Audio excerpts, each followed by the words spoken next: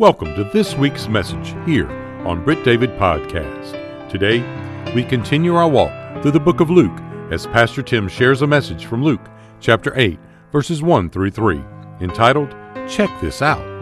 Today, we look at one of those glimpse behind the curtain scenes in the Bible. It's not one of the more famous stories, but more like a check this out kind of passage. After telling the story of Simon and the sinner, Luke gives the example of three others who were genuine disciples. Check this out. Here's Pastor Tim. Your Bible and turn with me this morning to Luke chapter number 8. That's right, we finally made it to chapter number 8.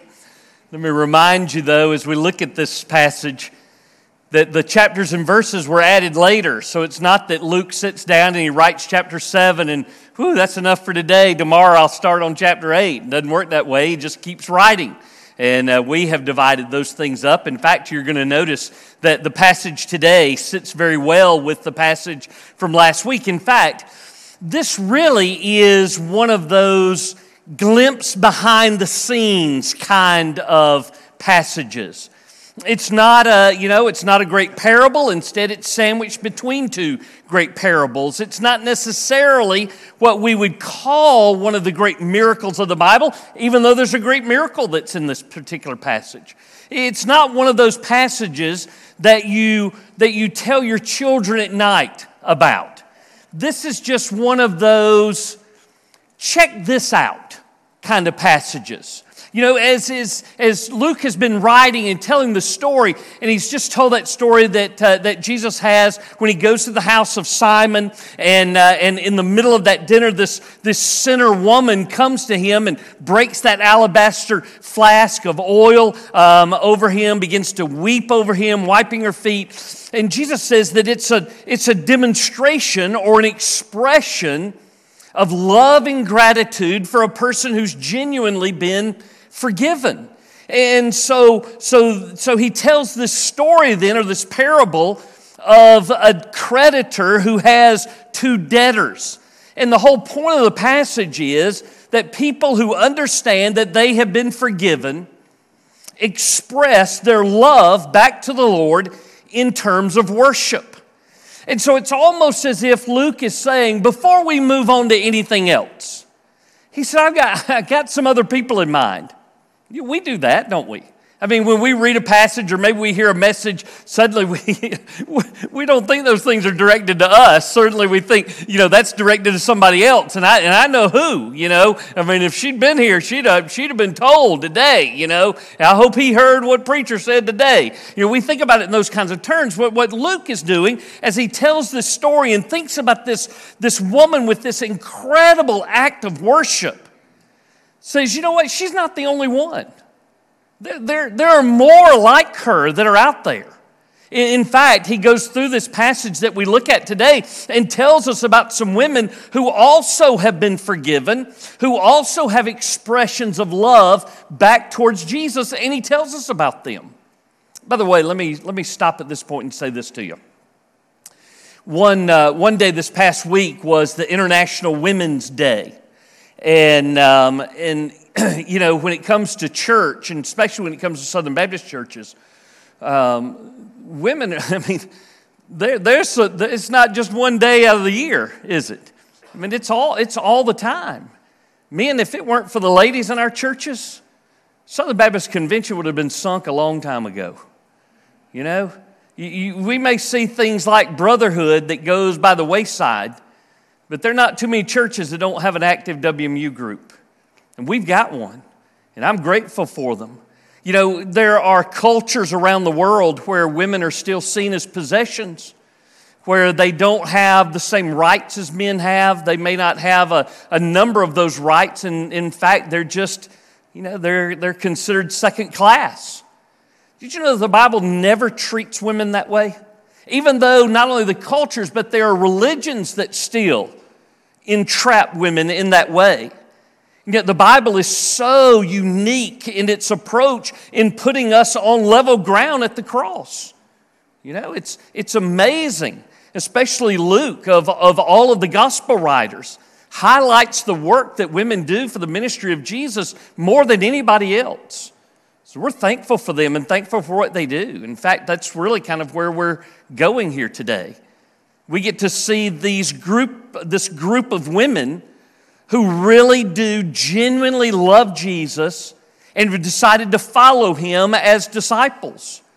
I mean, last week we met the sinner, right? But today you get to meet a lady who is satanic. You get to meet a lady who is a servant spouse. You get to meet a lady who is super shy. And yet no matter what their background and no matter what their personality, they've given their hearts to Jesus and they are followers of his. So really what we get to look at today is, what is a real disciple like? Man or woman? Man in the first century, man in the 21st century, woman in the first century, woman in the 21st century. Doesn't matter. What does it really look like for a disciple? Who are they? And I think that's kind of what Luke is doing, is he tells us, listen, check this out. Check these people out, if you will. You're in Luke chapter number 8. Look with me in verse number 1. The Bible says, "Now it came to pass afterward that Jesus went through every city and village preaching and bringing the glad tidings of the kingdom of God," or preaching the gospel of the kingdom of God. "And the 12 were with him, and certain women who had been healed of evil spirits and infirmities.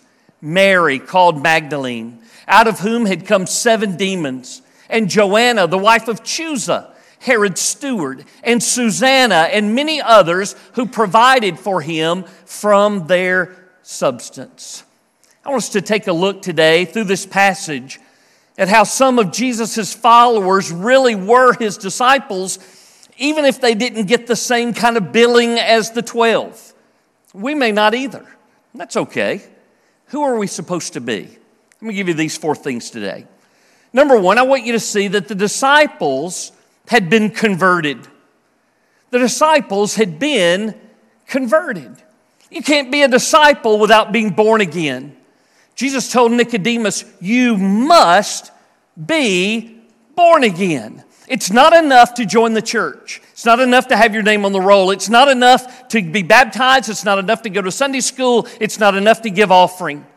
There's not anything else that you can do to make yourself right before the Lord rather than simply come to the Lord Jesus and believe him and trust in him. A disciple has to be converted. They have to be changed. In fact, in the book of Acts, it gives us the ingredients, if you will, for what real, true conversion is about. And Paul said, I taught you this publicly, and I taught you this from house to house. And these are the ingredients: repentance toward God and faith in our Lord Jesus Christ. That's what it means to be converted. To have repentance toward God, repentance of my sins, repentance of my situation, repentance of who I am and where I'm headed, and faith, trust, genuine belief in the Lord Jesus and what he's done for us. You probably know my story better than I know it myself at this point. But 17 years old, on a camping, hiking, whitewater rafting trip, I sat down on a log in the North Georgia mountains, opened my Bible to the book of James as I read every single day out of James chapter number 1. I never made it out of chapter 1. Some of us are slow learners. So I just kept going back and back and back until the light bulb finally came on and I read God's word that said, be doers of the word, not hearers only, deceiving yourselves. It was as if the voice of God had said to me that day, Tim, you're fooling yourself. You're fooling yourself if you think that you belong to me, if you think that you're a genuine Christian. Just because you've gone to church all these years, you've heard and you've heard and you've heard. You've heard it from the Sunday school teachers. You've heard it from the RA leaders. You've heard it from the youth leaders. You've heard it from the pulpit. You've heard. But you've never done anything about inviting Christ to come into your life and allow him to be the Lord of your life. And right then and there, I asked Jesus to come into my heart. It changed me for forever. I was converted. I was transformed. I was transferred out of a kingdom of darkness into the kingdom of the Son of his love. Never have been the same, never ever will be the same. He saved me that day. And I became a disciple and a follower of His. What I wonder is about your own story. What is your story? Are you a disciple? Are you a follower of His? Have you genuinely been converted? Repentance toward God. Faith in our Lord Jesus Christ. Have you expressed those things? These ladies had. It said that Jesus went to every city and every village doing what? He is preaching. He's preaching the gospel, preaching the glad tidings of the kingdom of God. Every city he goes to, they go to. Every village he goes to, they go to. Every sermon he preaches, they hear. Every lesson he teaches, they hear. And at some point, the light bulb goes on. And they've given their hearts to Jesus through this time. And they're never, ever going to be the same. These ladies have been converted, just like the 12 have been converted, just like many of you have been converted, just like some of you need to be converted even today. And you can be. A disciple is. A disciple has been converted. Number 2, a disciple has been changed. It's been changed. You can't be the same, can you? You can't be the same after you've invited Jesus into your life. Now, if we were to ask, in Sunday school classes, I would say if we were asking children Sunday school classes, but the reality is that whether we're asking children or we're asking adults, sometimes we'll ask the question, where is Jesus? And they'll automatically want to say, well, Jesus is in my heart. And that's, I guess that's somewhat true. I've asked Jesus to come to my heart. Well, that's not technically right, though, is it? Where is Jesus? Jesus is resurrected. Jesus is ascended. Jesus sits at the right hand of the throne of the Father, doing what? He is always making intercession for us. You know how good it makes you feel when somebody tells you, I'm praying for you? It does make you feel good, doesn't it? I'm praying for you. I am talking to the Father, to the Creator of all things about your situation. I'm talking to the one who can bring about real change in your life. I'm talking to Him about you. Man, there's hardly anything better except for this. Jesus is praying for me. I think about Jesus talking to Peter and saying, Peter, Satan has asked for you that he might sift you like wheat. And he says this, but I have prayed for you.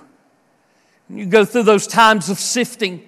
You go through times of temptation. You go through times of trial. And you realize the Lord Jesus sitting at the right end of the throne of the Father is interceding for me and praying for me. What in the world am I doing? Why am I thinking the way that I'm thinking? I need my heart to be in line with where Jesus is. He's praying for me. So what is it happening in my heart? Well, the Bible says when I invited Jesus in, really it's the Holy Spirit, isn't it? The Holy Spirit comes in to take up residence inside of my body, my life. He's there. That's why we refer to our bodies then as the temple of the Holy Spirit. He is in there. He is the one who leads us. He is the one who guides us. He is the one who teaches us. He is the one who whispers in our ear, like Isaiah said, this is the way, walk in it. It's the Holy Spirit of God who changes my life on the inside. And so my question then is, how can I be the same before I invite Jesus into my life and the Holy Spirit comes inside and then afterwards? How can I be the same without the Spirit of God and yet having the Spirit of God? I'm telling you that you can't be the same. You can't be. Listen, Jesus loves you enough that He will take you just like you are. But He also loves you enough that He won't leave you like you are. He's going to bring about change. What kind of change? He is developing you into the same image as Himself.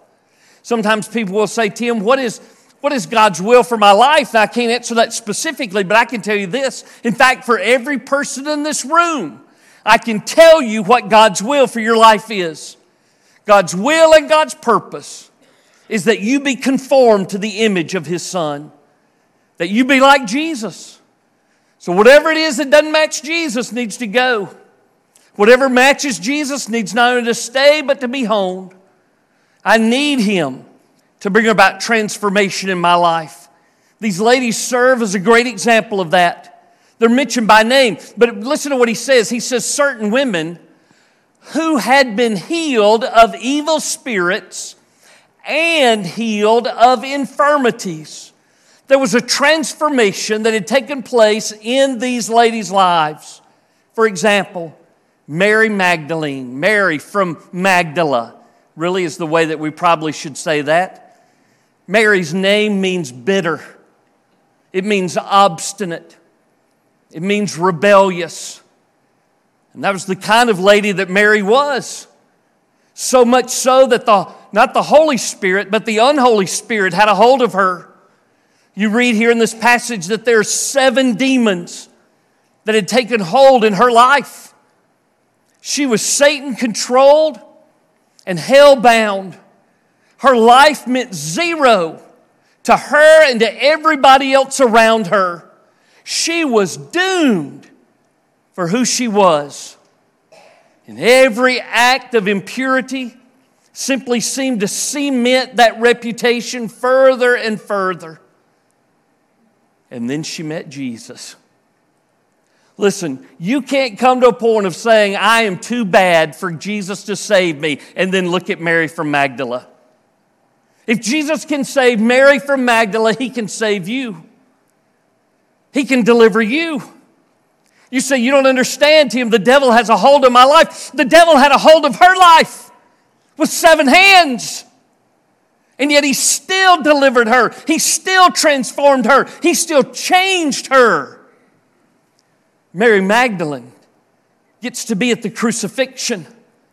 Mary Magdalene is there at His burial. Mary Magdalene is there to see the empty tomb. Mary Magdalene is the one who gets to see Jesus resurrected from the dead first. Mary Magdalene is one who gets to go and say, He is alive. Mary Magdalene got to be one of the innermost supporters of Jesus' ministry.